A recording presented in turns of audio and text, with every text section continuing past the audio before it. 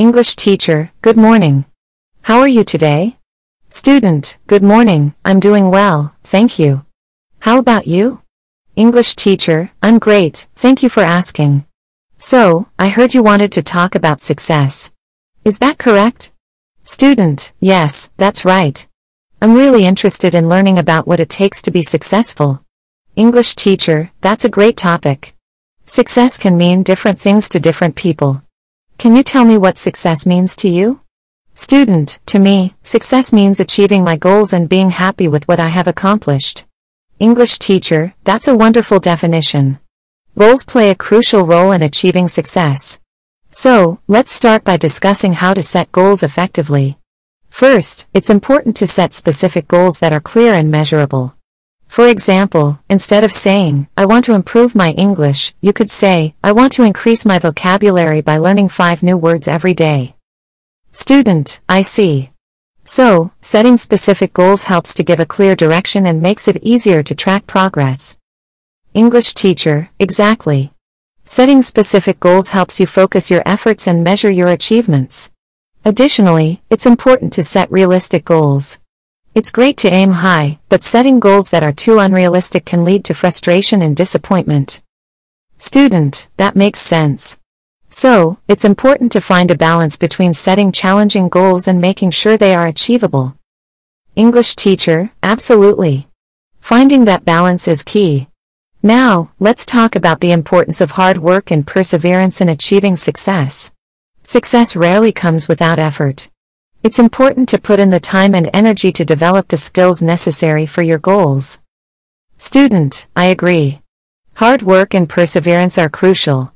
But sometimes, I feel discouraged when things don't go as planned. How can I stay motivated?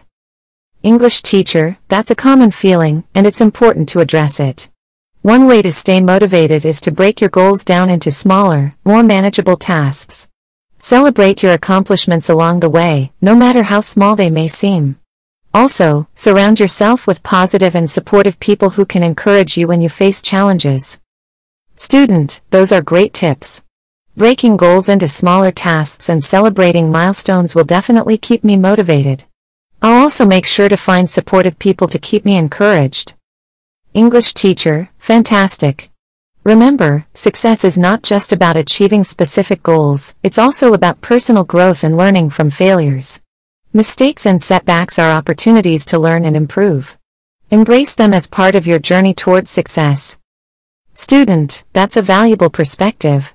I'll keep in mind that failures are not the end, but chances to grow and become better. English teacher, exactly. Now, let's discuss the importance of self-belief.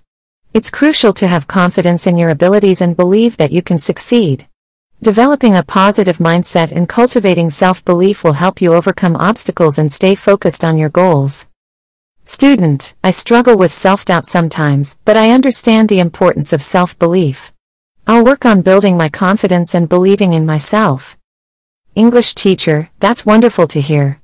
Remember, success is a journey, and it looks different for everyone. It's important to define success on your own terms and not compare yourself to others. Focus on your progress and the fulfillment you gain from achieving your own goals. Student, thank you for the guidance. I now have a better understanding of what it takes to be successful. I'll set specific and realistic goals, work hard, stay motivated, embrace failures, believe in myself, and define success on my own terms. English teacher, you're one of the best student. English teacher, good morning. How are you today? Student, good morning. I'm doing well, thank you. How about you? English teacher, I'm great, thank you for asking.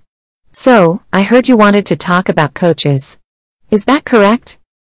Student, yes, that's right. I'm curious to learn more about what a coach does and how they can help individuals. English teacher, that's a great topic. A coach is someone who provides guidance, support, and expertise in a specific area to help individuals achieve their goals and reach their full potential. Coaches can be found in various fields, such as sports, academics, or personal development. Student, oh, I see. So, a coach is like a mentor or a teacher who helps people improve in a particular area? English teacher, yes, exactly. While coaches share similarities with mentors and teachers, their focus is usually on helping individuals set and achieve specific goals. Coaches provide structured guidance, feedback, and accountability to facilitate personal growth and success. Student, that sounds interesting. Can you give me some examples of different types of coaches? English teacher, of course. Let's start with sports coaches. They work with athletes or teams, providing training, strategy, and motivation to improve performance. Then we have academic coaches who assist students with study skills, time management, and exam preparation to enhance their learning outcomes. Student, I can see how sports and academic coaches are helpful. Are there coaches for personal development as well? English teacher, absolutely. Personal development coaches focus on helping individuals enhance their overall well-being, happiness, and success. They can assist with setting and achieving personal goals, improving self-confidence, managing stress, and developing healthy habits. Student, that's really interesting. So, coaches can help with different aspects of life and not just academics or sports. English teacher, that's correct. Coaches can be found in various areas such as career coaching, leadership coaching, relationship coaching, and even health and wellness coaching. Each type of coach has specialized knowledge and skills tailored to their respective fields. Student, how does the coaching process work? Do people meet with their coaches regularly? English teacher, yes, regular meetings or sessions are a typical part of the coaching process. During these sessions, the coach and the individual discuss goals, progress, challenges, and strategies for improvement. Coaches may provide guidance, offer tools and resources, and help individuals create action plans to move closer to their objectives. Student, it sounds like having a coach can be beneficial. How can someone find the right coach for their needs? English teacher, finding the right coach is essential for a successful coaching experience.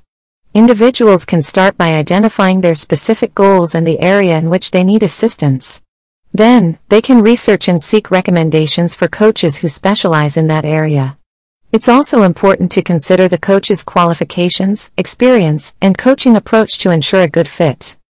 Student, that makes sense. It's important to find someone who has the expertise and approach that aligns with your needs and preferences. English teacher, exactly. Remember, coaching is a collaborative process, so it's crucial to establish a good rapport and trust with your coach. Open communication and a comfortable working relationship contribute to a more productive coaching experience. Student, I appreciate all this information about coaches. It's given me a better understanding of how they can help individuals in various aspects of their lives. English teacher, I'm glad to hear that. Coaches can be valuable allies in personal and professional growth. If you ever feel the need for guidance or support in achieving your goals, consider reaching out to a coach who specializes in your area of interest. Student, I will definitely keep that in mind. Thank you for your guidance and explanation about coaches. English teacher, you're welcome. It was my pleasure to help.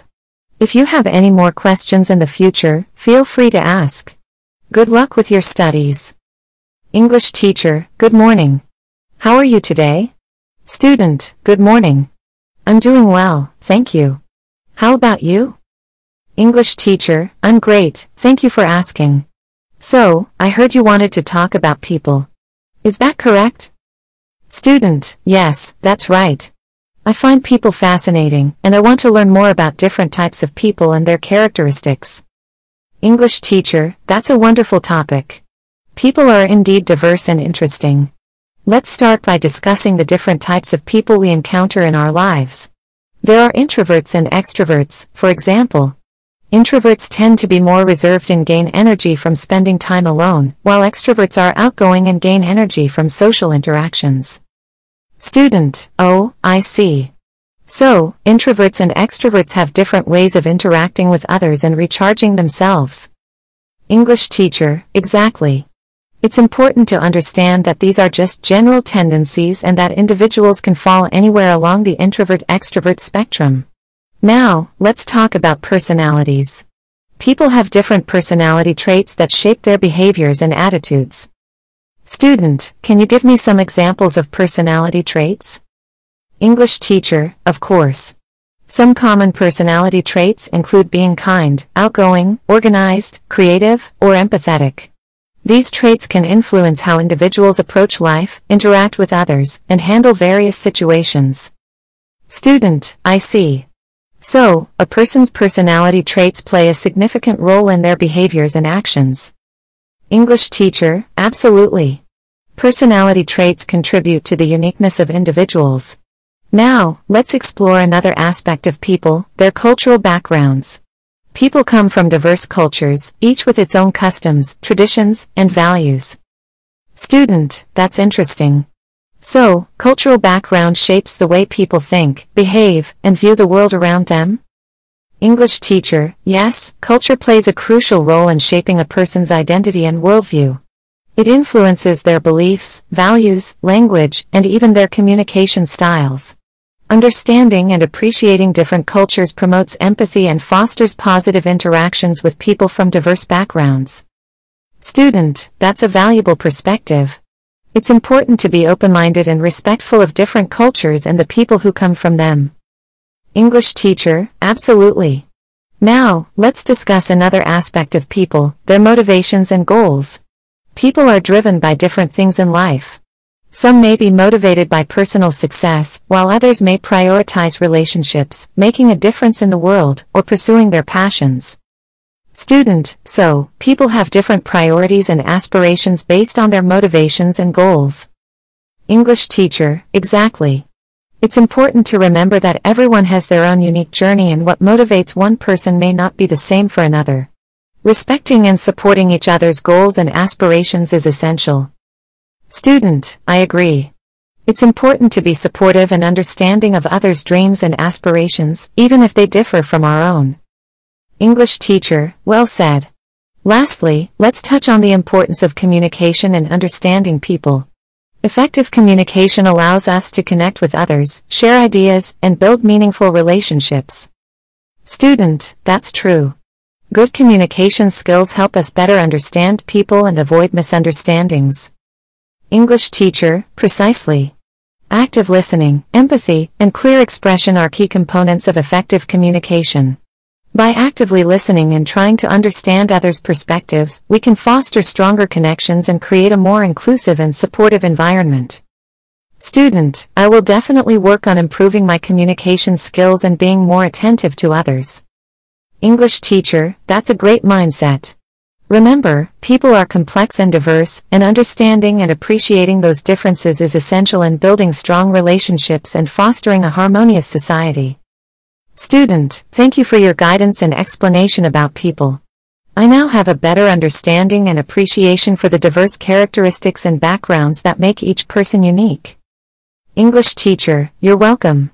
I'm glad I could help. If you have any more questions in the future, feel free to ask.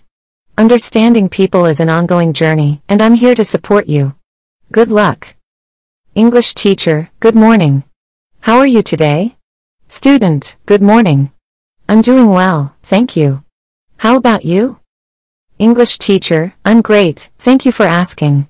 So, I heard you wanted to talk about the word make. Is that correct? Student, yes, that's right. I find the word make quite versatile, and I want to learn more about its different uses and meanings.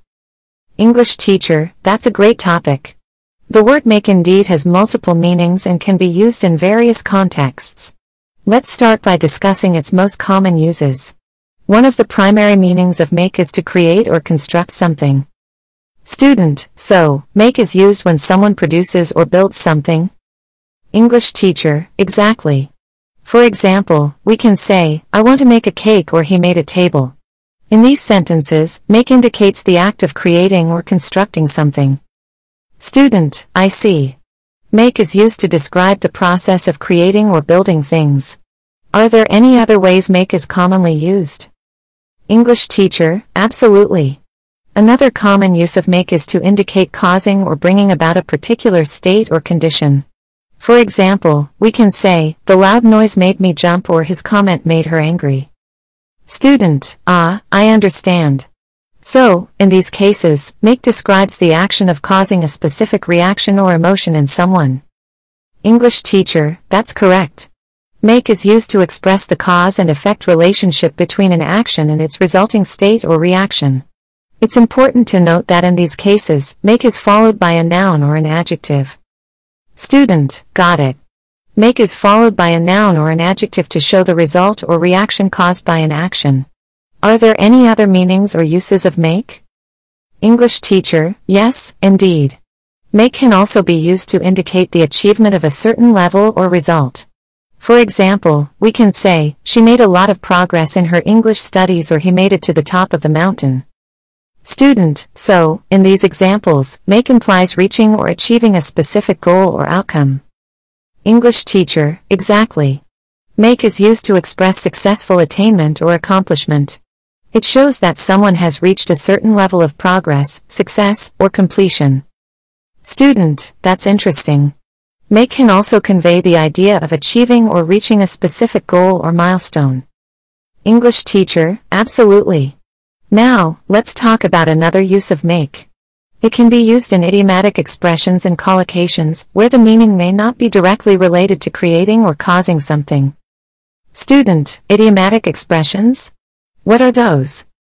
English teacher, idiomatic expressions are phrases that have a different meaning from the individual words used.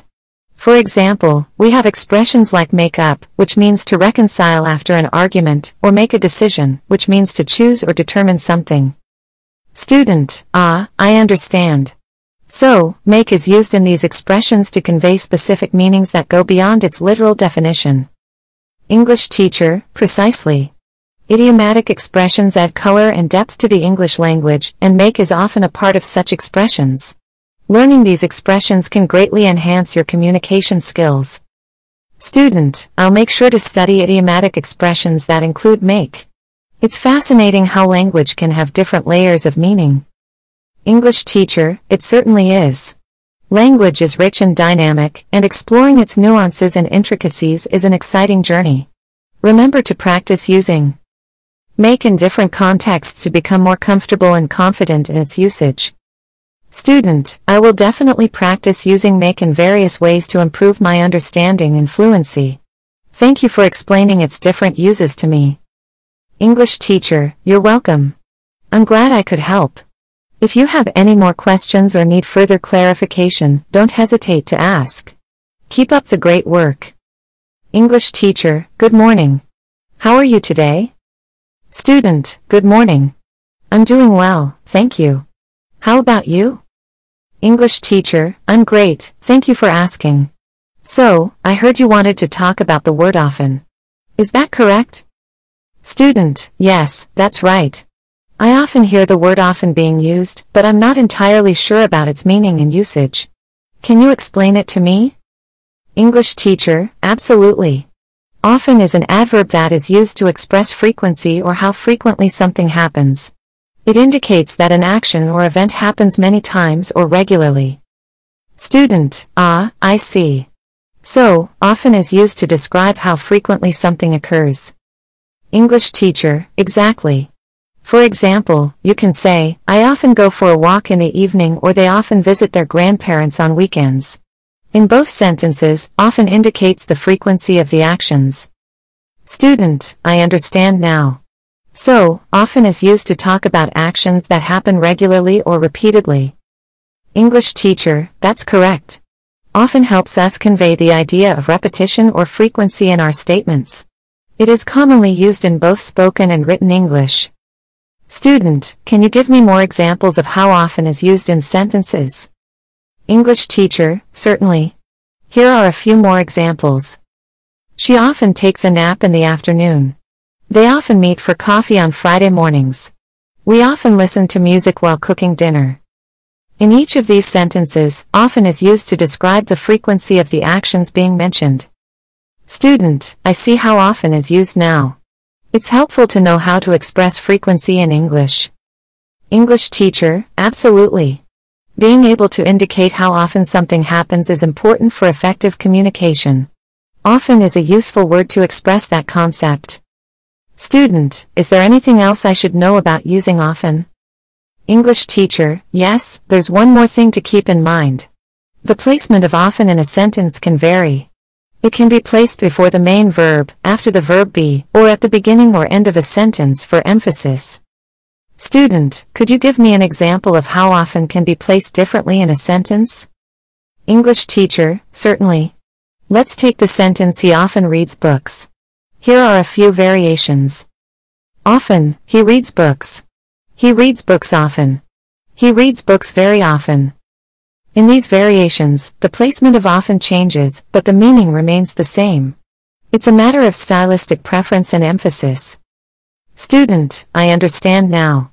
The placement of often can be flexible depending on how we want to structure our sentences.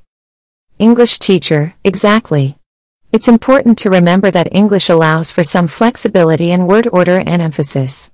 As you become more comfortable with the language, you'll develop your own style and preferences.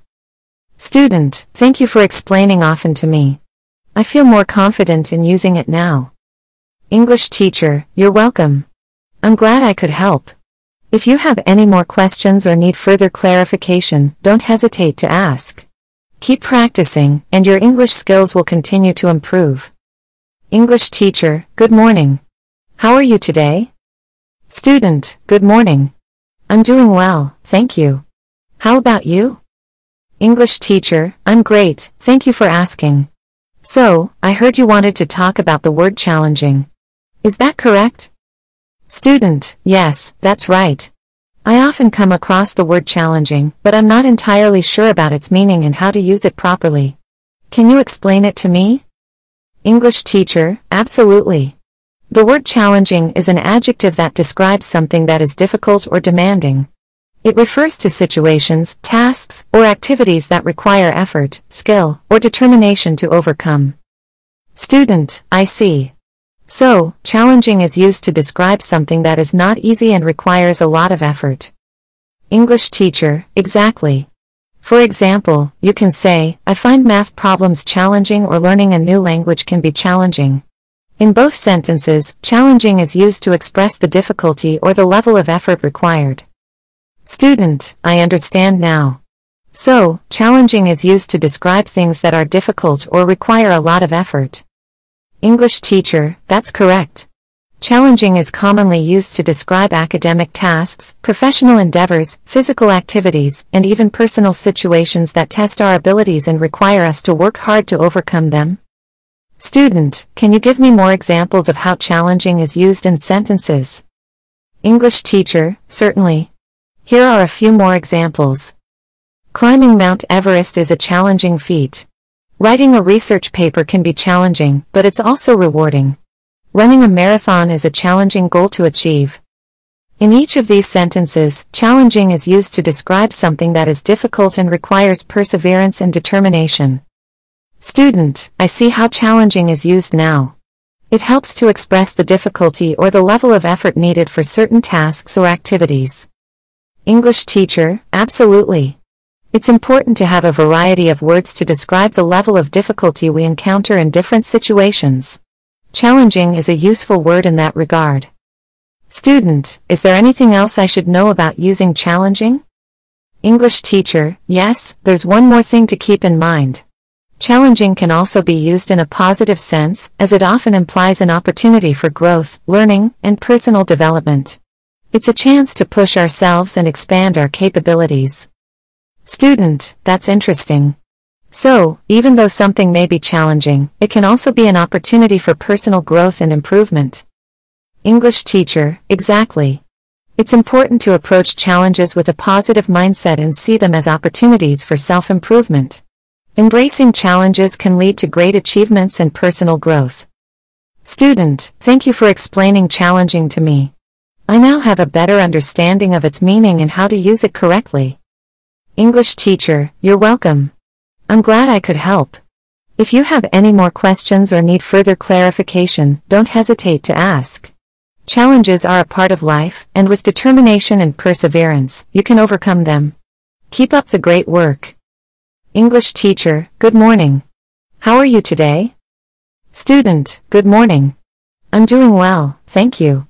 How about you? English teacher, I'm great, thank you for asking. So, I heard you wanted to talk about the word journey. Is that correct? Student, yes, that's right.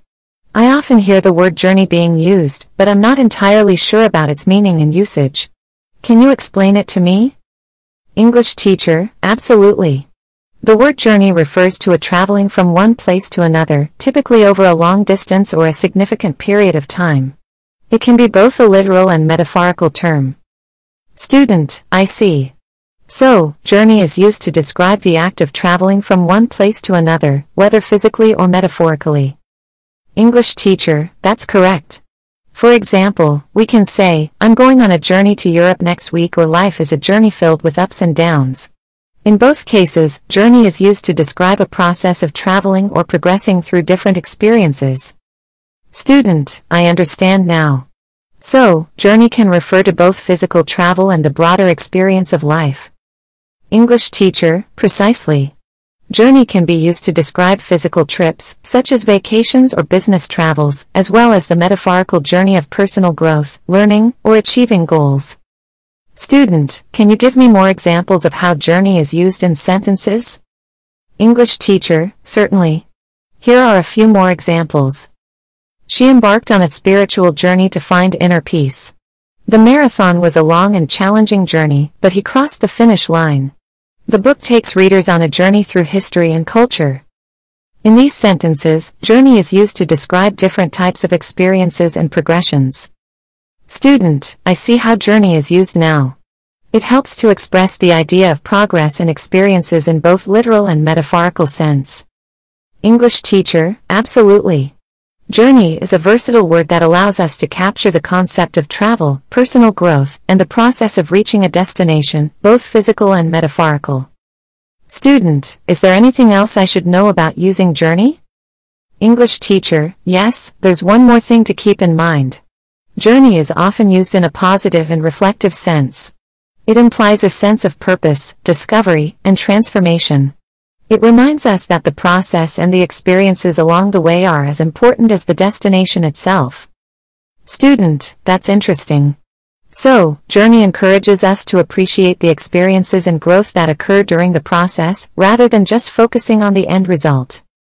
English teacher, exactly. It's important to embrace the journey, learn from the challenges and experiences, and appreciate the progress you make along the way.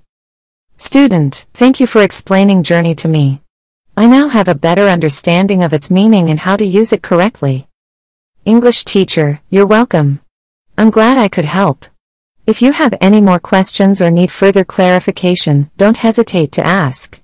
Life is a journey, and I'm here to support you on your language learning journey. Keep up the great work. English teacher, good morning. How are you today? Student, good morning. I'm doing well, thank you. How about you? English teacher, I'm great, thank you for asking. So, I heard you wanted to talk about the word where.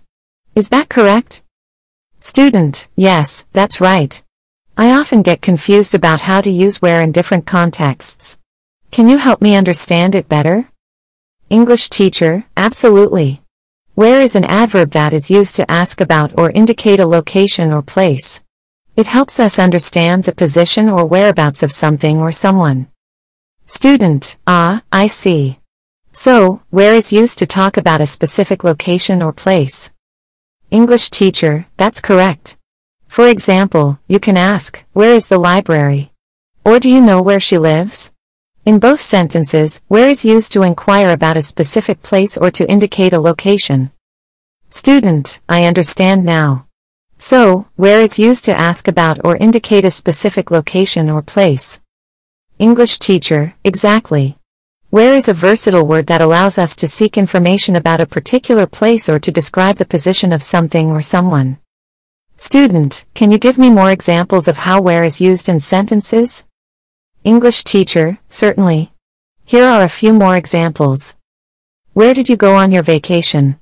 I wonder where my keys are. Do you know where the nearest post office is? In each of these sentences, where is used to inquire about a location or to express uncertainty about the position of something. Student, I see how where is used now.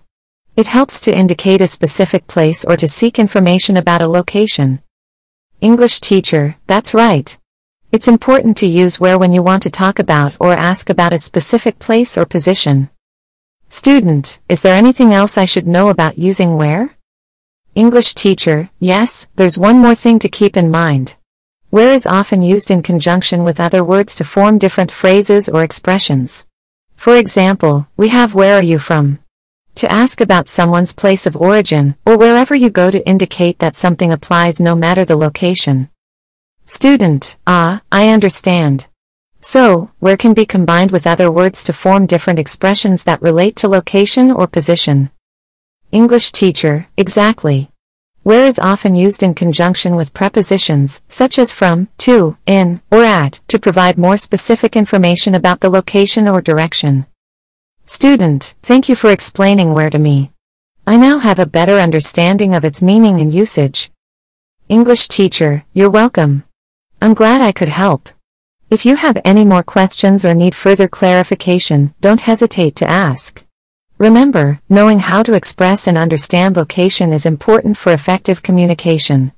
Keep up the great work. English teacher, good morning. How are you today? Student, good morning. I'm doing well, thank you. How about you?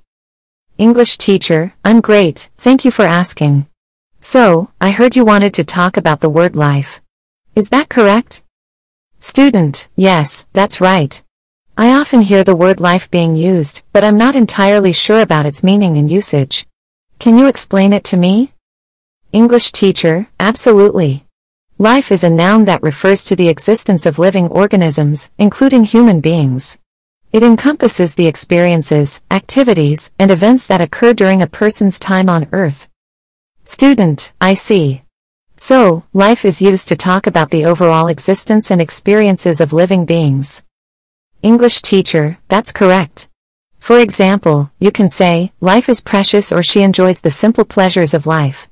In both sentences, life is used to refer to the entire span of experiences and activities that make up a person's existence. Student, I understand now. So, life encompasses everything that happens to a person during their time on Earth. English teacher, exactly.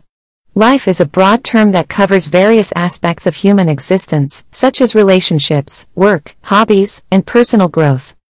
Student, can you give me more examples of how life is used in sentences? English teacher, certainly. Here are a few more examples. Life is full of surprises. He is trying to find his purpose in life. The birth of a child brings new life into the world.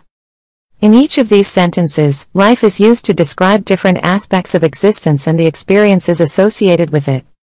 Student, I see how life is used now. It helps to express the overall concept of existence and the experiences that come with it. English teacher, that's correct. Life is a versatile word that allows us to talk about the entirety of human existence and the events and activities that shape it. Student, is there anything else I should know about using life? English teacher, yes, there's one more thing to keep in mind. Life can also be used metaphorically to represent vitality, energy, or the essence of living. For example, we have expressions like live your best life or life is what you make it, which convey the idea of embracing and maximizing the opportunities and experiences available to us. Student, I understand. So, life can be used metaphorically to talk about living to the fullest and making the most of our experiences. English teacher, exactly. Life is often used in expressions that encourage us to appreciate and seize the opportunities that come our way, and to live with a sense of purpose and fulfillment. Student, thank you for explaining life to me. I now have a better understanding of its meaning and how to use it correctly. English teacher, you're welcome. I'm glad I could help. If you have any more questions or need further clarification, don't hesitate to ask. Remember, life is a precious gift, and it's important to make the most of it. Keep up the great work.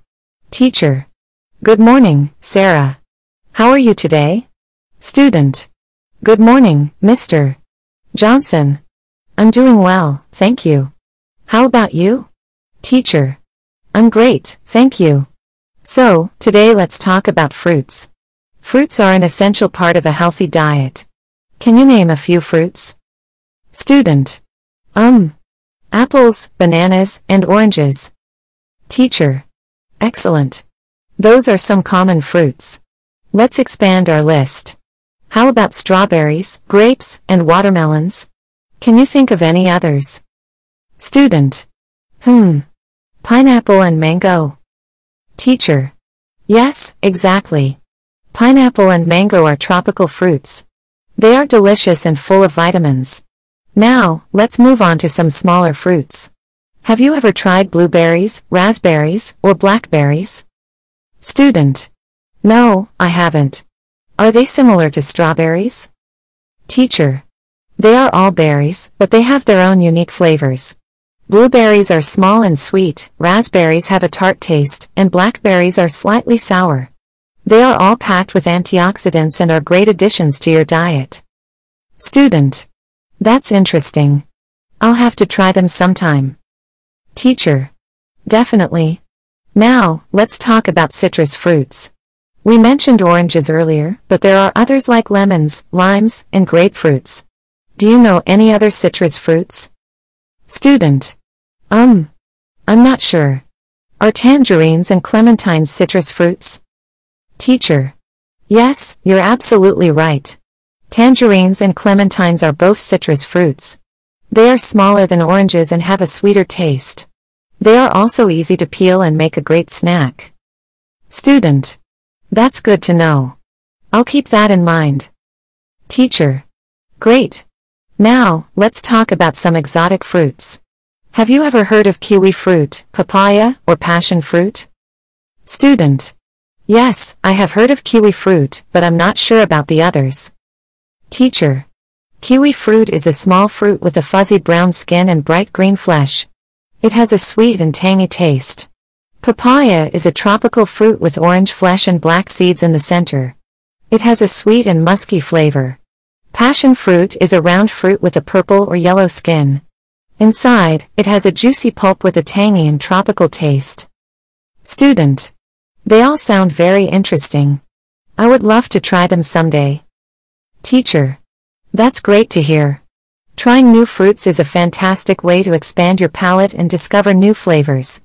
Remember, fruits are not only delicious but also packed with essential nutrients to keep us healthy. Student. I will definitely try to incorporate more fruits into my diet. Thank you for the information, Mr. Johnson. Teacher. You're welcome, Sarah. It was my pleasure. Keep exploring and enjoy the wonderful world of fruits. If you have any questions, feel free to ask me anytime. Student. I will. Thank you, Mr. Johnson. Have a great day. Teacher. You too, Sarah. Take care and have a fantastic day ahead. Teacher. Good morning, John. How are you today? Student. Good morning, Ems. Smith. I'm doing well, thank you. How about you? Teacher. I'm great, thank you. Today, let's talk about vegetables. They are an essential part of a balanced diet. Can you name a few vegetables? Student. Carrots, tomatoes, and potatoes. Teacher. Excellent. Those are some common vegetables.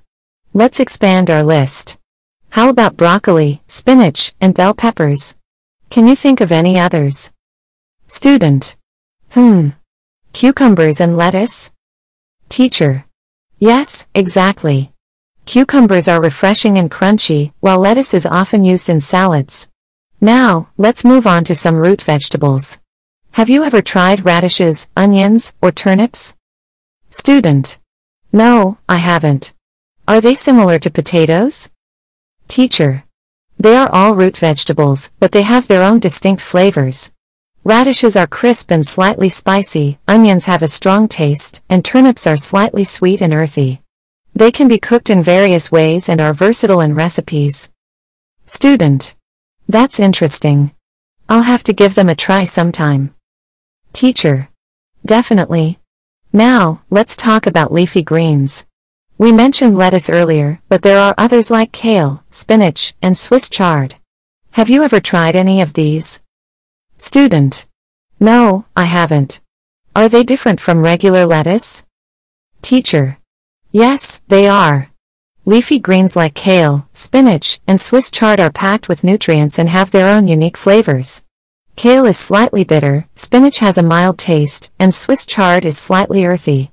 They can be eaten raw in salads or cooked in various dishes. Student. That's good to know. I'll keep that in mind. Teacher. Great. Now, let's talk about some cruciferous vegetables. Have you ever heard of cauliflower, cabbage, or Brussels sprouts? Student. Yes, I have heard of cauliflower, but I'm not sure about the others. Teacher.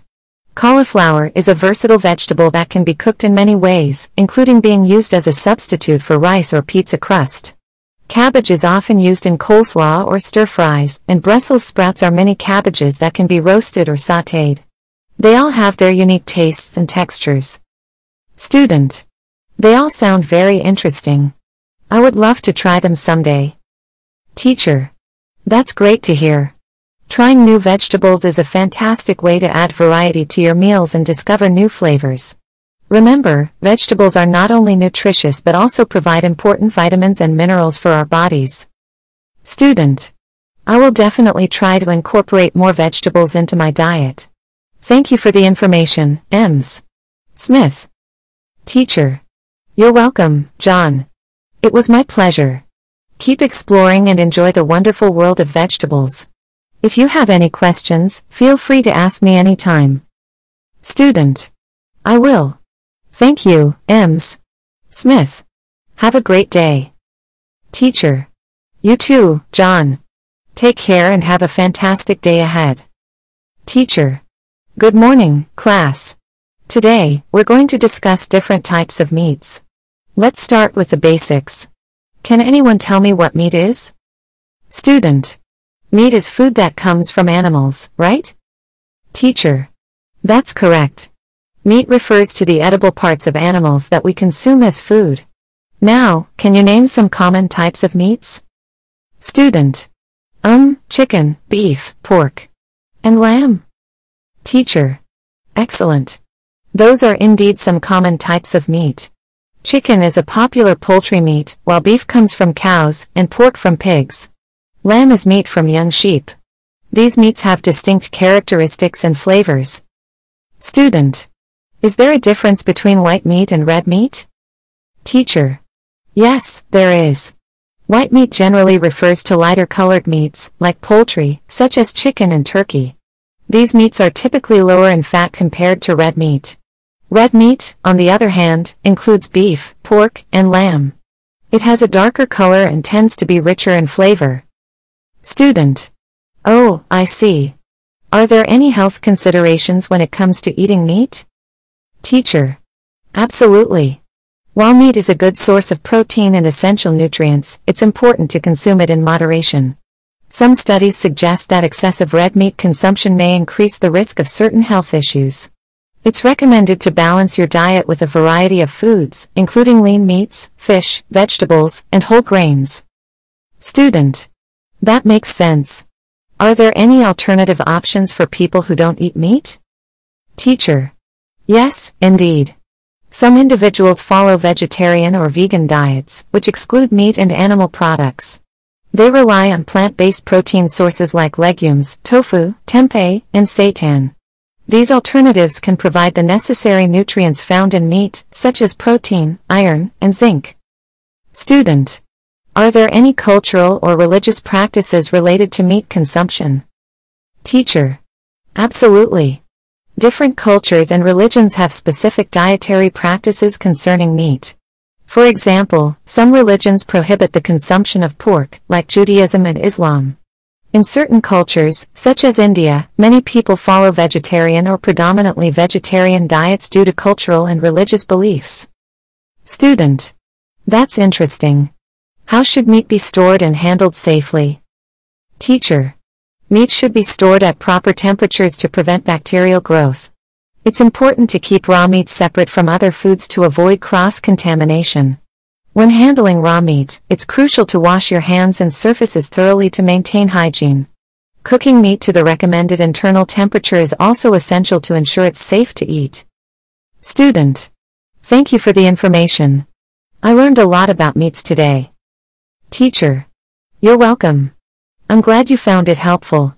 Remember, understanding different types of meats and making informed choices about our diet is essential for a balanced and healthy lifestyle. Teacher. Good morning, class. Today, we're going to discuss delicious foods. Can anyone tell me what comes to mind when they hear the term delicious foods? Student. I think of food that tastes really good and makes me want to eat more of it. Teacher. Absolutely. Delicious foods are those that are incredibly flavorful and enjoyable to eat. They can bring a lot of pleasure and satisfaction to our taste buds. Now, let's explore some examples of delicious foods. Can you name a few? Student.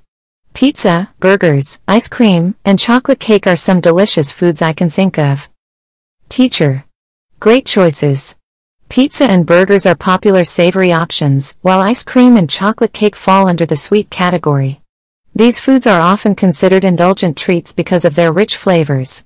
However, it's important to enjoy them in moderation as part of a balanced diet. Student. Are there any other types of delicious foods besides those? Teacher. Absolutely. Delicious foods can encompass a wide range of dishes and cuisines.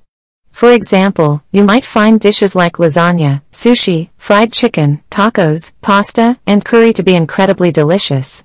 These foods vary in taste, texture, and ingredients, catering to different preferences and cultural backgrounds. Student.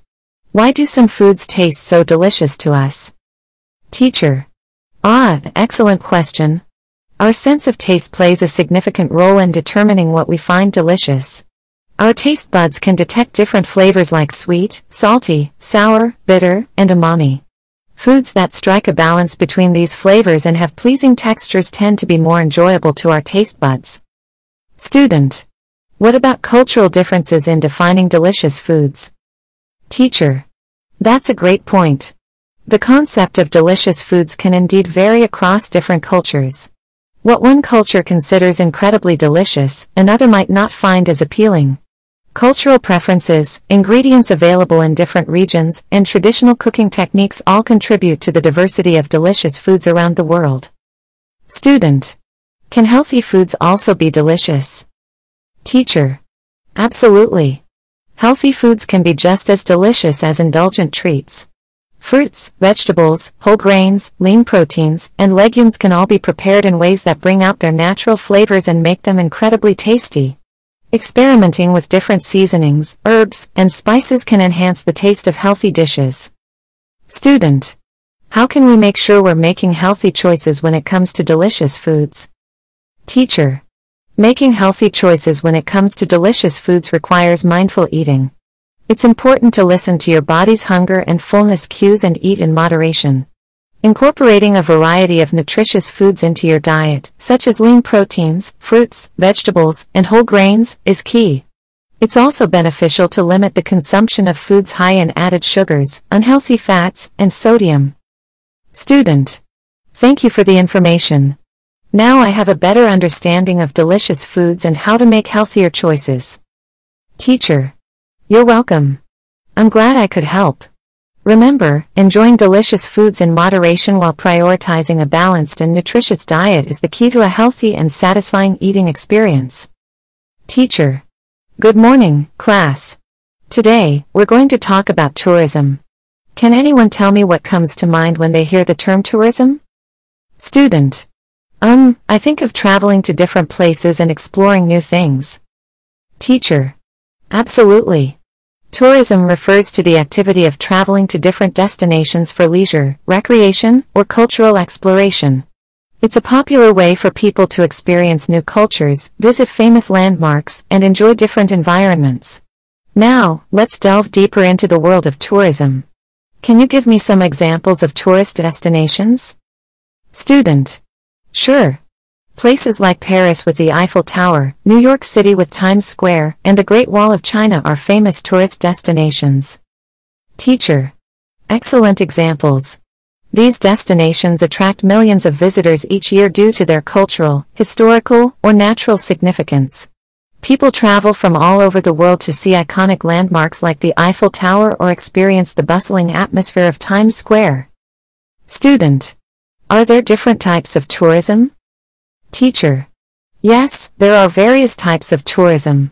One common type is leisure tourism, where people travel for relaxation and enjoyment. It can include beach vacations, spa retreats, or visiting theme parks.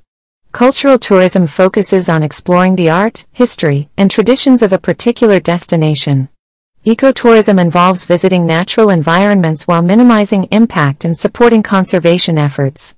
Adventure tourism involves activities like hiking, mountain climbing, or exploring remote regions. These are just a few examples, and there are many more niche forms of tourism. Student.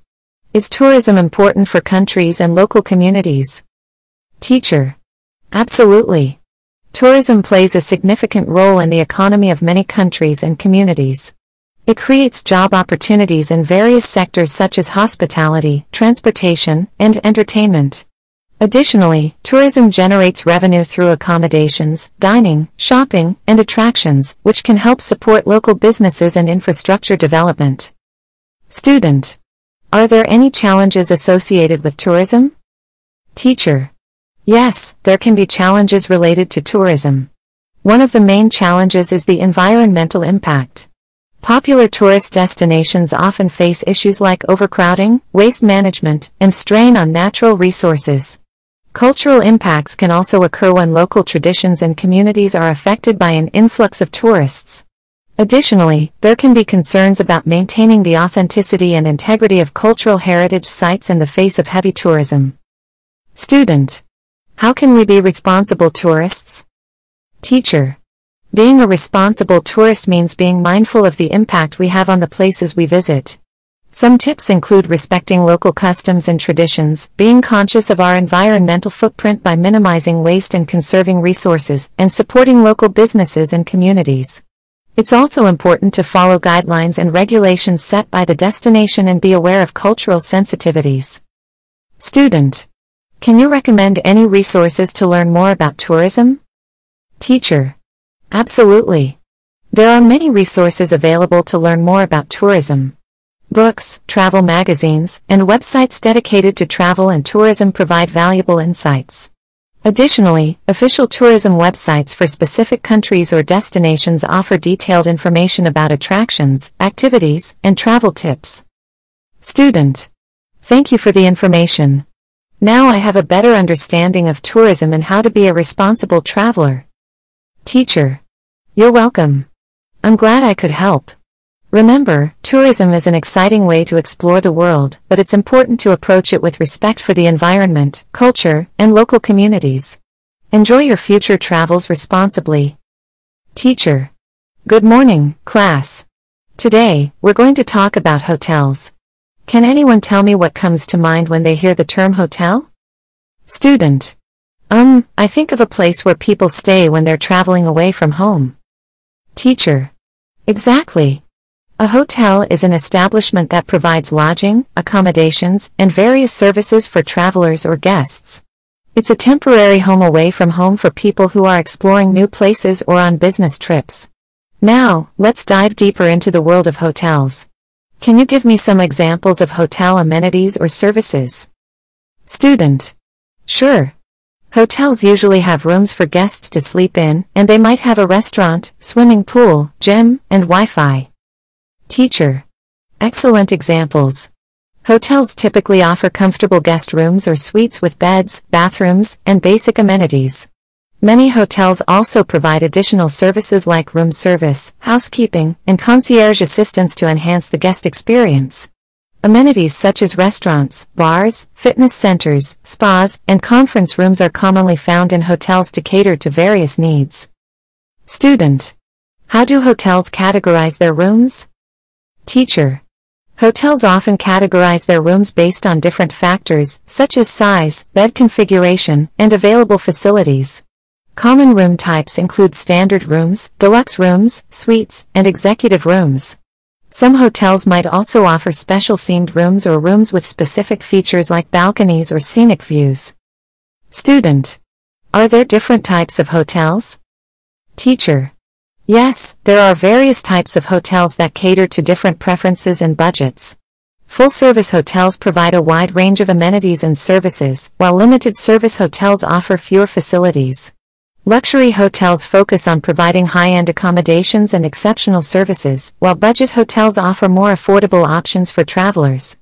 Additionally, boutique hotels, resorts, bed and breakfasts, and extended stay hotels are other types you may come across. Student. How can guests book a hotel room? Teacher. Guests can book hotel rooms through different methods. They can contact the hotel directly through phone or email to make a reservation. Many hotels also have online booking systems available on their websites. Additionally, there are third-party travel websites and online travel agencies where guests can search for hotels, compare prices, and make reservations. Student. Are there any important things to consider when choosing a hotel? Teacher. Yes, there are several factors to consider when choosing a hotel. Location is crucial, as you'll want to stay in a convenient area close to your intended destinations. Price, amenities, and guest reviews are important to ensure the hotel meets your expectations. Additionally, factors like safety, cleanliness, and accessibility should also be taken into account. Student. Can you recommend any resources to learn more about hotels? Teacher. Absolutely. There are many resources available to learn more about hotels. Online travel websites and review platforms like TripAdvisor, Booking!com, and Expedia offer information, reviews, and ratings for various hotels worldwide. Additionally, travel guidebooks and websites like Lonely Planet and Photos provide detailed information and recommendations for hotels in different destinations. Student. Thank you for the information. Now I have a better understanding of hotels and what to consider when booking a room. Teacher. You're welcome. I'm glad I could help. Remember, hotels provide a comfortable and convenient place to stay when you're away from home. Consider your needs and preferences when choosing a hotel to ensure an enjoyable stay during your travels. Teacher. Good morning, class. Today, we're going to talk about travel agencies. Can anyone tell me what comes to mind when they hear the term travel agency? Student. I think of a company or organization that helps people plan and arrange their trips. Teacher. Absolutely. A travel agency, the business that specializes in assisting travelers with various aspects of their trips, such as booking flights, accommodations, transportation, and organizing tours or activities. Now, let's dive deeper into the world of travel agencies. Can you give me some examples of services that a travel agency might offer? Student. Sure. A travel agency might help with booking flights, reserving hotel rooms, arranging transportation, and providing information about tourist attractions and activities. Teacher. Excellent examples. Travel agencies act as intermediaries between travelers and travel suppliers, such as airlines, hotels, and tour operators. They provide a range of services to make the travel experience more convenient and organized for their clients. These services can include researching and recommending destinations, securing transportation and accommodations, and assisting with visa applications or travel insurance. Student. How do travel agencies gather information about destinations and travel options? Teacher. Travel agencies gather information through various sources.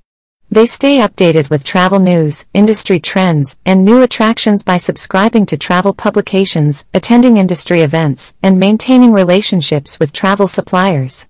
They also conduct research on destinations, gather feedback from clients, and use online resources, travel guidebooks, and databases to ensure they have the most up-to-date information to assist their clients. Student. Can travel agencies help with planning both domestic and international trips? Teacher. Yes, travel agencies can help with planning both domestic and international trips. Whether you're planning a weekend getaway to a nearby city or a multi-country international adventure, travel agencies can assist with the logistics, provide recommendations, and help create customized itineraries to suit your preferences and budget. Student. How do people usually contact travel agencies? Teacher. People can contact travel agencies through various methods. They can visit the agency's physical location, call their office, or send an email to inquire about their services. Many travel agencies also have websites where clients can explore travel options, submit inquiries, and even make online bookings. Some travel agencies may also have social media presence or use messaging apps for communication. Student. Do travel agencies charge fees for their services? Teacher. Yes, travel agencies often charge fees for their services. These fees can vary depending on the complexity of the trip, the services provided, and the agency's policies. Some agencies charge a flat fee or consultation fee for their expertise and time spent planning the trip. Others may earn a commission from the travel suppliers they work with, and therefore, their services may be offered at no additional cost to the client. Student. Can you recommend any resources to learn more about travel agencies? Teacher. Certainly. To learn more about travel agencies, you can explore their websites to understand their services, read reviews and testimonials from previous clients, and even contact them directly for more information. Additionally, there are industry associations and organizations, such as the American Society of Travel Advisors, ASTA, that provide resources and information about reputable travel agencies and travel industry standards. Student. Thank you for the information. Now I have a better understanding of travel agencies and how they can assist with travel planning. Teacher. You're welcome. I'm glad I could help. Remember, travel agencies can be valuable resources for travelers, providing expertise, convenience, and personalized assistance to make your travel experiences smoother and more enjoyable. Teacher. Good morning, class. Today, we're going to talk about limousines. Can anyone tell me what comes to mind when they hear the term limousine? Student. I think of a long and luxurious car that is often associated with special events or VIPs. Teacher. Absolutely. A limousine is a type of luxury vehicle that is typically elongated and has a separate compartment for passengers and a chauffeur. It's often associated with elegance, comfort, and special occasions. Now, let's explore the world of limousines in more detail. Can you give me some examples of occasions or events where a limousine might be used? Student. Sure. People might use a limousine for weddings, proms, corporate events, or airport transfers. Teacher. Excellent examples. Limousines are commonly used for various special events and occasions where individuals or groups want to make a grand entrance or travel in style and comfort. They provide a luxurious and prestigious mode of transportation, adding a touch of sophistication and glamour to the experience. Student. What are some distinctive features of a limousine? Teacher. Limousines have several distinctive features that set them apart from regular cars. One of the most notable features is their elongated design, providing more space for passengers and creating a sense of exclusivity. Limousines often come equipped with luxurious amenities such as leather seating, entertainment systems, minibars, and mood lighting to enhance the passenger experience. Student. Who typically uses a limousine? Teacher. Limousines are commonly used by individuals or groups who want to enjoy a unique and lavish transportation experience. They are often associated with VIPs, celebrities, corporate executives, and high-profile individuals.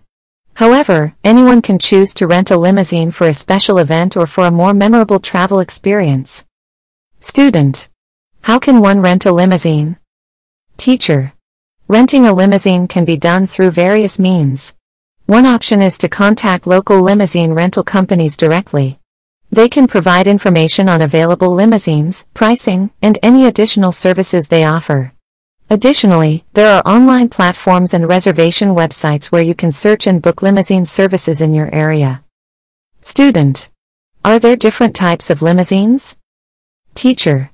Yes, there are different types of limousines to suit different preferences and occasions. Some common types include stretch limousines, which are elongated versions of traditional cars, and SUV limousines, which are built on the chassis of SUVs and offer more interior space. There are also specialty limousines such as party buses or vintage limousines that provide unique experiences for specific events. Student. Is it expensive to rent a limousine? Teacher. The cost of renting a limousine can vary depending on several factors, including the type of limousine, the duration of the rental, the distance traveled, and any additional services or amenities requested.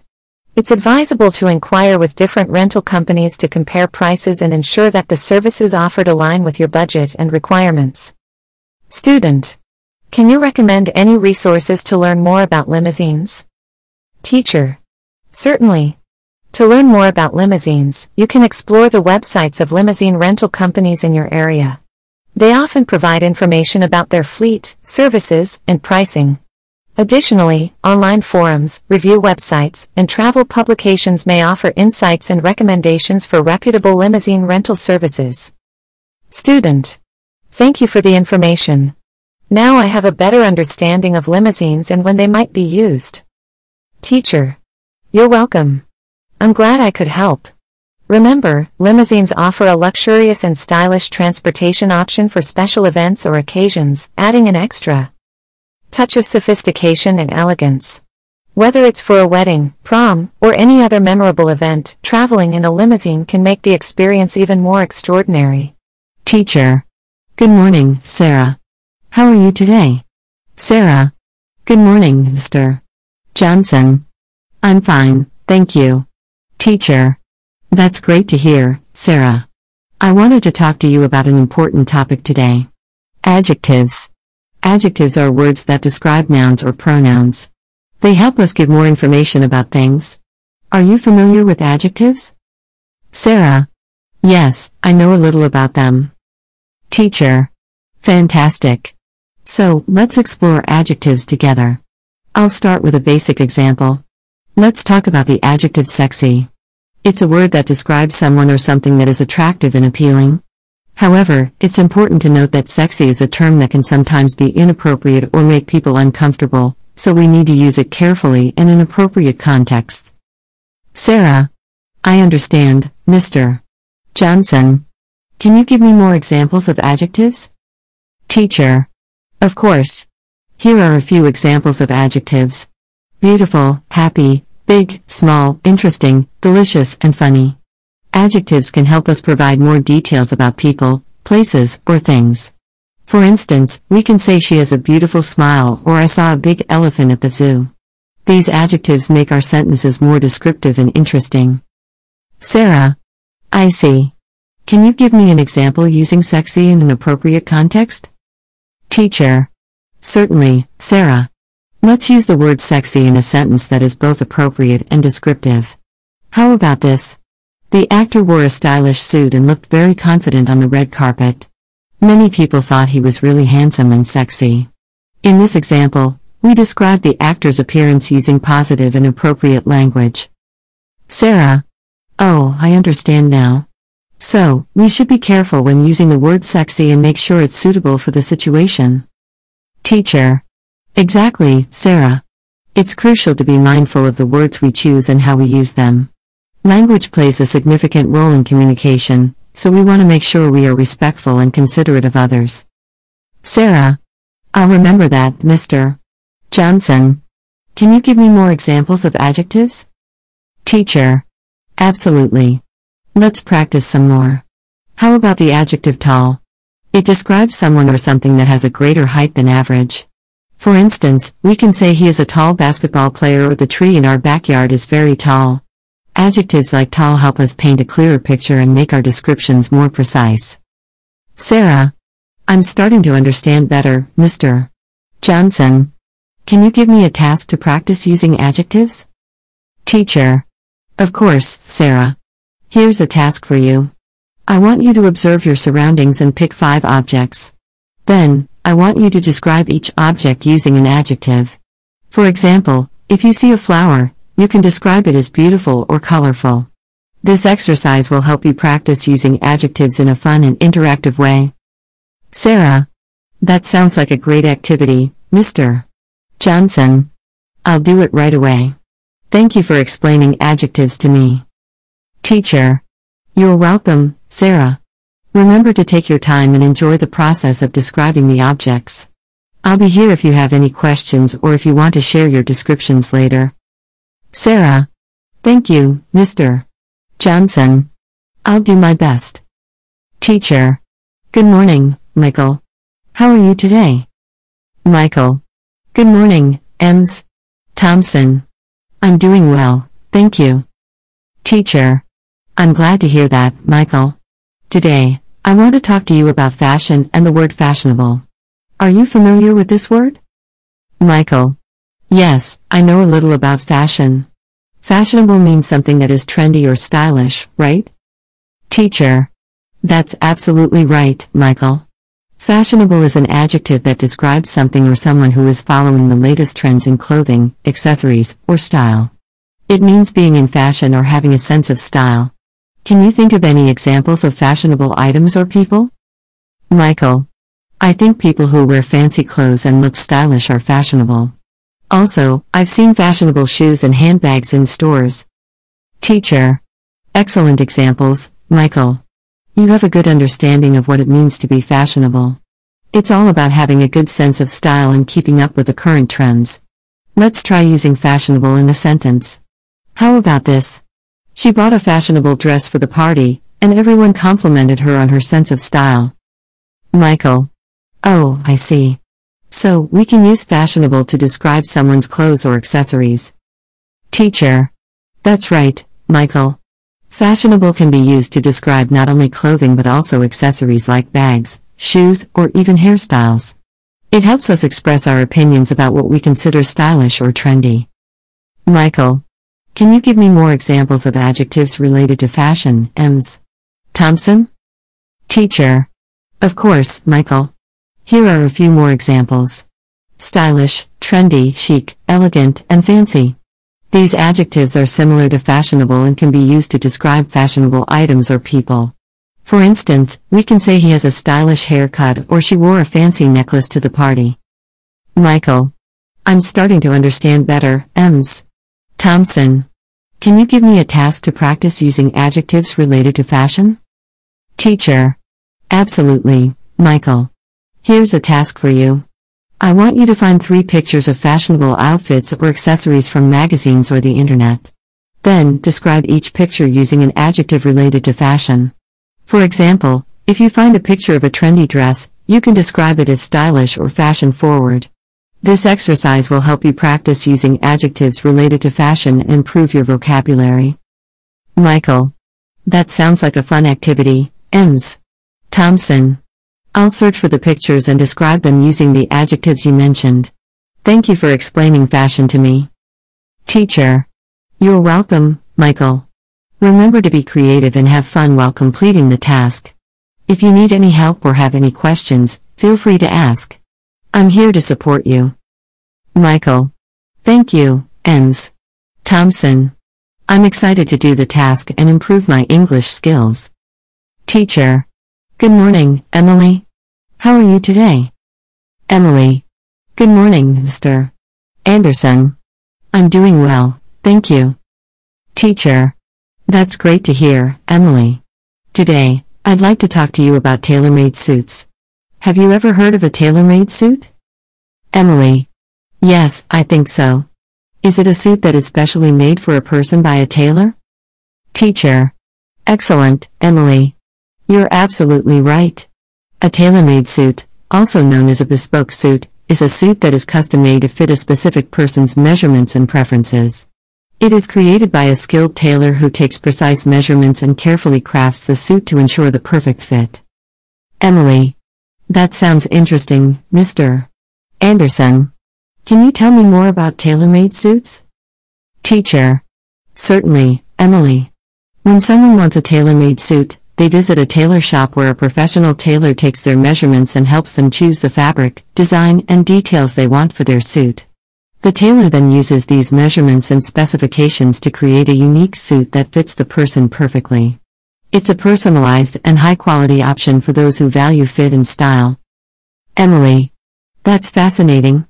Can you give me an example of how to use tailor-made suit in a sentence? Teacher. Of course, Emily. Here's an example.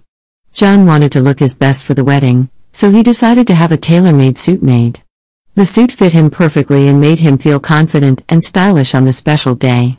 In this sentence, we use tailor-made suit to describe a suit that is custom-made for John, giving him a great fit and enhancing his appearance. Emily. I understand now. So, a tailor-made suit is unique to each person and ensures a perfect fit. Teacher. Exactly, Emily. That's the beauty of tailor-made suits. They are individually crafted to meet each person's specific measurements and style preferences. This personalized approach ensures a comfortable and stylish fit. Emily. Can you tell me more about other types of suits, Mr. Anderson? Teacher. Certainly, Emily. Besides tailor-made suits, there are also ready-to-wear suits and made-to-measure suits. Ready-to-wear suits are pre-made and available in standard sizes. Made-to-measure suits are a middle ground between ready-to-wear and tailor-made. They are partially pre-made but can be adjusted to some extent to fit a person's measurements. Emily. That's interesting. So, tailor-made suits offer the most customized fit and style. Teacher. That's correct, Emily. Tailor-made suits are the epitome of customization and personalization. They allow individuals to have a suit that is uniquely theirs, perfectly tailored to their body shape and style preferences. Emily. Thank you for explaining tailor-made suits to me, Mr. Anderson. Can you give me a task to practice using this new vocabulary? Teacher. Absolutely, Emily. Your task is to imagine that you are attending a special event, like a formal dinner or a graduation ceremony. Write a short paragraph describing how you would feel and what you would wear if you had a tailor-made suit for that occasion. Use the vocabulary we discussed, including tailor-made suit, to describe your outfit and the confidence it gives you. This exercise will help you practice using the new vocabulary in a creative way. Emily. That sounds like a fun activity, Mr. Anderson. I will write the paragraph and make sure to use the new vocabulary correctly. Thank you for helping me improve my English skills. Teacher. You're welcome, Emily. I'm glad you find it enjoyable. Remember to express yourself and be imaginative in your writing. If you have any questions or need any assistance, feel free to ask. I'm here to support you. Emily. Thank you, Mr. Anderson. I'm excited to complete the task and learn more. Teacher. Good morning, David. How are you today? David. Good morning, Mrs. Johnson. I'm okay, thank you. Teacher. I'm glad to hear that, David. Today, I wanted to talk to you about quarrels and conflicts. Have you ever been in a quarrel or argument with someone? David. Yes, sometimes my sister and I argue about small things. Teacher. That's quite common, David. Sometimes disagreements and conflicts happen between people. When two or more people have a disagreement and express their differing opinions or feelings in a heated or angry way, we call it a quarrel or an argument. It's important to learn how to handle such situations appropriately. David. How can we handle quarrels properly, Mrs. Johnson? Teacher. That's a great question, David. The first step is to remain calm and try to understand the other person's perspective. It's important to listen to their point of view and express your own thoughts in a respectful manner. Avoid shouting or insulting the other person, as that can escalate the situation. Instead, try to find a solution or compromise that works for both parties. David. So, we should stay calm and listen to the other person during a quarrel. Can you give me an example sentence using the word quarrel? Teacher. Absolutely, David. Here's an example. Jane and her friend had a quarrel about which movie to watch. They both had different preferences, but eventually, they decided to compromise and watch a movie they both liked. In this sentence, we use the word quarrel to describe a disagreement between Jane and her friend. David. I understand. It's important to find a solution or compromise during a quarrel. Teacher. Yes, David, finding a solution or compromise is crucial to resolving conflicts. It's also important to communicate openly and honestly, expressing your feelings and concerns while respecting the other person's perspective. David. Can you give me more examples of words related to quarrels or conflicts? Teacher. Certainly, David. Here are a few examples. Disagreement, dispute, argument, clash, and confrontation. These words describe different aspects of conflicts and can be used to talk about quarrels or disagreements between people. David. I'm starting to understand better, Mrs. Johnson. Can you give me a task to practice using these words? Teacher. Absolutely, David. Here's a task for you. I want you to think of a situation where you had a disagreement or quarrel with someone. Write a short paragraph describing the conflict, how you handled it, and what you learned from the experience. Try to use some of the words we discussed, like quarrel or disagreement, in your writing. This exercise will help you practice using the vocabulary and reflect on conflict resolution. David? That sounds like a helpful activity, Mrs. Johnson. I will write the paragraph and make sure to use the new vocabulary correctly. Thank you for guiding me through this. Teacher. You're welcome, David. I'm glad you find the activity helpful. Remember to express yourself and reflect on the resolution process in your writing. If you have any questions or need further guidance, feel free to ask. I'm here to support you. David. Thank you, Mrs. Johnson. I'll do my best and ask for help if I need it. Teacher. Good morning, Sarah. How are you today? Sarah. Good morning, Mr. Davis. I'm feeling a bit down today. Teacher. I'm sorry to hear that, Sarah. Is there something bothering you? Sarah.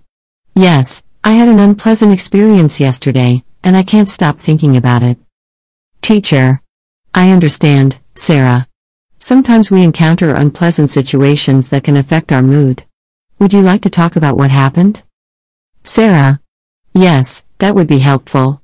Yesterday, I had an argument with my best friend, and it made me feel really sad. Teacher. I'm sorry to hear that, Sarah. Arguments with friends can be tough. The word unpleasant is a good way to describe situations or experiences that make us feel unhappy, uncomfortable, or not enjoyable. It's important to remember that unpleasant experiences are a part of life, but we can learn from them and grow stronger. Sarah. That makes sense, Mr. Davis. Can you give me an example sentence using the word unpleasant? Teacher. Of course, Sarah. Here's an example. Going to the dentist can be an unpleasant experience for some people, but it's necessary for maintaining good oral health. In this sentence, we use the word unpleasant to describe the feeling some people have when they visit the dentist. Sarah. I see. So, unpleasant is used to describe things that make us feel unhappy or uncomfortable. Teacher. Exactly, Sarah. That's a great way to understand it. Unpleasant is often used to describe experiences, situations, or feelings that we would rather avoid or find difficult. Sarah. Can you give me more examples of words related to unpleasant? Teacher. Certainly, Sarah. Here are a few examples. Distasteful, uncomfortable, displeasing, offensive, and disturbing. These words are similar to unpleasant and can be used to describe things that are not enjoyable or make us feel uncomfortable. Sarah. Thank you, Mr. Davis. I'm starting to get a better understanding of these words. Can you give me a task to practice using them? Teacher. Absolutely, Sarah. Here's a task for you. I want you to think of 3 different situations that you found unpleasant or uncomfortable. Write a short paragraph describing each situation and how it made you feel. Try to use some of the words we discussed, like unpleasant or discomfort, in your writing. This exercise will help you practice using the vocabulary and reflect on your experiences. Sarah. That sounds like a helpful task, Mr. Davis.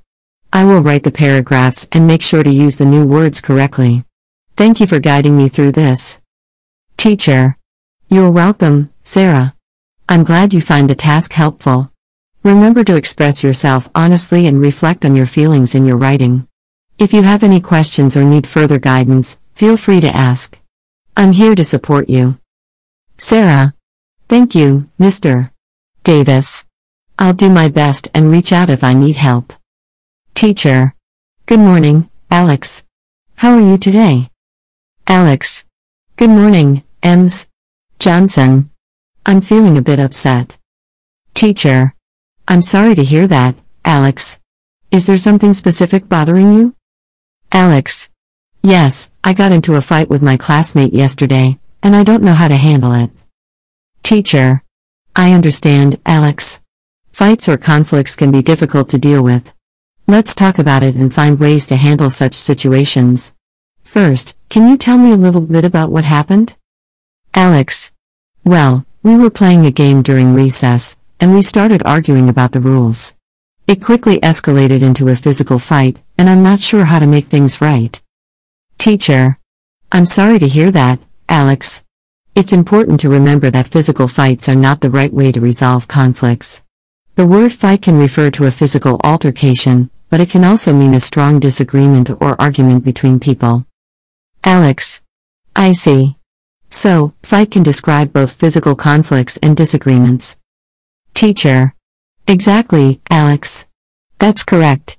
Fight can be used to describe both physical altercations and verbal disagreements. It's essential to find healthier ways to resolve conflicts and express our feelings without resorting to physical violence. Alex. Can you give me an example sentence using the word fight? Teacher. Of course, Alex. Here's an example. Tom and Jerry had a fight over who would get the last slice of pizza. They argued loudly, but eventually, they decided to share it. In this sentence, we use the word fight to describe a disagreement between Tom and Jerry about the pizza. Alex. I understand. So, fight can also describe arguments or disagreements between people. Teacher. Yes, that's correct, Alex. Fight can be used to describe any strong disagreement or conflict between individuals. It's important to find peaceful resolutions and communicate effectively to resolve conflicts. Alex. Can you give me more examples of words related to fight? Teacher. Certainly, Alex. Here are a few examples. Quarrel, dispute, conflict, altercation, and confrontation. These words are similar to fight and can be used to describe different aspects of conflicts or disagreements between people. Alex. Thank you, Ens. Johnson. I'm starting to get a better understanding. Can you give me a task to practice using these words? Teacher. Absolutely, Alex. Here's a task for you. I want you to imagine a situation where you had a disagreement or argument with someone. Write a short paragraph describing the conflict, how you resolved it peacefully, and what you learned from the experience. Try to use some of the words we discussed, like fight or quarrel, in your writing. This exercise will help you practice using the vocabulary and reflect on conflict resolution. Alex. That sounds like a helpful activity, Ems. Johnson.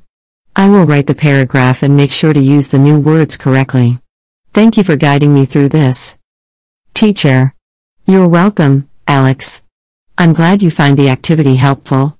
Remember to express yourself honestly and reflect on the peaceful resolution process in your writing. If you have any questions or need further guidance, feel free to ask. I'm here to support you. Alex. Thank you, Ens. Johnson. I'll do my best and reach out if I need help. Teacher. Good morning, Lisa. How are you today? Lisa. Good morning, Mr. Thompson. I'm feeling a bit upset. Teacher. I'm sorry to hear that, Lisa. Is there something specific bothering you? Lisa. Yes, my friend did something that hurt my feelings, and I'm finding it hard to move past it.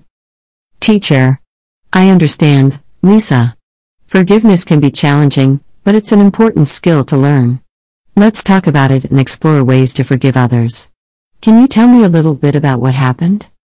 Lisa. Well, my friend accidentally broke my favorite toy, and I was really mad at them. I want to forgive them, but it's difficult. Teacher. I see, Lisa. Forgiveness is a process that allows us to let go of anger and resentment towards others. It's important to understand that forgiving someone doesn't mean forgetting what happened or pretending it didn't hurt. It means finding a way to move forward and heal the relationship. Lisa. So, forgiveness means letting go of anger and resentment towards others? Teacher. Yes, that's right, Lisa. Forgiveness is about releasing negative feelings and finding peace within ourselves. It's a way to restore harmony and understanding in our relationships. Lisa. Can you give me an example sentence using the word forgive? Teacher. Certainly, Lisa. Here's an example. After some time, Lisa found it in her heart to forgive her friend for breaking her toy. She realized that holding on to anger was not helping their friendship. In this sentence, we use the word forgive to describe Lisa's decision to let go of her anger and resentment towards her friend. Lisa. I understand. So, forgive is about making a decision to let go of negative feelings towards someone. Teacher. Exactly, Lisa. Forgiveness is a choice we make to release negative emotions and move forward in a positive way. It's important to remember that forgiving someone doesn't mean condoning their actions or pretending everything is okay. It's about finding inner peace and allowing room for healing. Lisa. Can you give me more examples of words related to forgive? Teacher. Certainly, Lisa. Here are a few examples. Pardon, excuse, reconcile, absolve, and let go. These words are similar to forgive and can be used to describe the process of forgiving someone or letting go of negative emotions. Lisa. Thank you, Mr. Thompson. I'm starting to get a better understanding. Can you give me a task to practice using these words? Teacher. Absolutely, Lisa. Here's a task for you. I want you to think of a situation where someone did something that hurt your feelings. Write a short paragraph describing the situation, how you forgave the person, and what you learned from the experience. Try to use some of the words we discussed, like forgive or let go, in your writing. This exercise will help you practice using the vocabulary and reflect on the process of forgiveness. Lisa. That sounds like a helpful activity, Mr. Thompson. I will write the paragraph and make sure to use the new words correctly. Thank you for guiding me through this.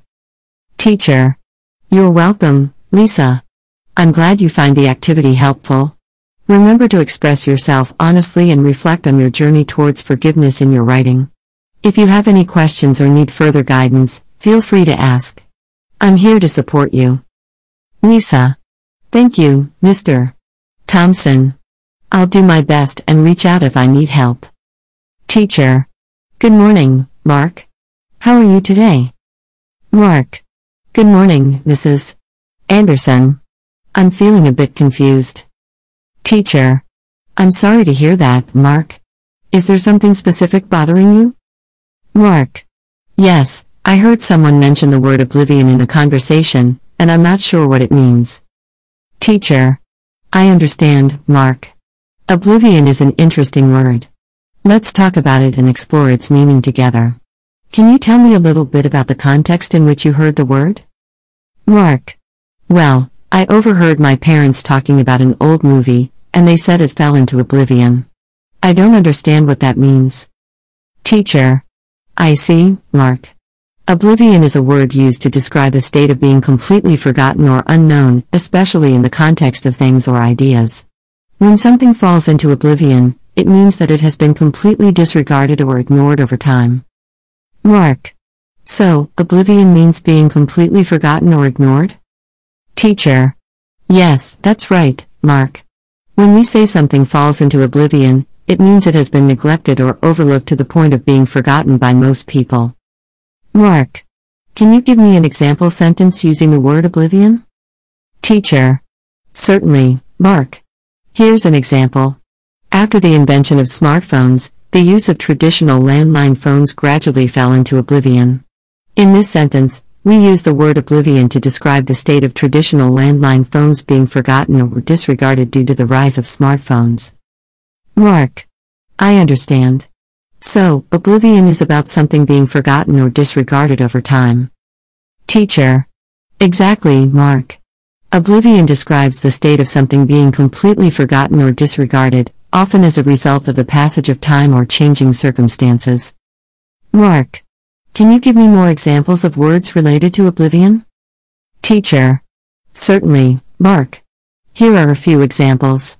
Unnoticed, ignored, neglected, anonymous, and forgotten. These words are similar to oblivion and can be used to describe the state of something or someone being disregarded or forgotten. Mark. Thank you, Mrs. Anderson. I'm starting to understand it better. Can you give me a task to practice using these words? Teacher. Absolutely, Mark. Here's a task for you. I want you to think of a situation or object that has been forgotten or ignored. Write a short paragraph describing it and explaining why it has fallen into oblivion. Try to use some of the words we discussed, like oblivion or forgotten, in your writing. This exercise will help you practice using the vocabulary and reflect on the concept of being disregarded. Mark. That sounds like an interesting task, Mrs. Anderson. I will write the paragraph and make sure to use the new words correctly. Thank you for guiding me through this. Teacher. You're welcome, Mark. I'm glad you find the task interesting. Remember to express yourself clearly and reflect on the reasons behind the state of oblivion in your writing. If you have any questions or need further guidance, feel free to ask. I'm here to support you. Mark. Thank you, Mrs. Anderson. I'll do my best and reach out if I need help.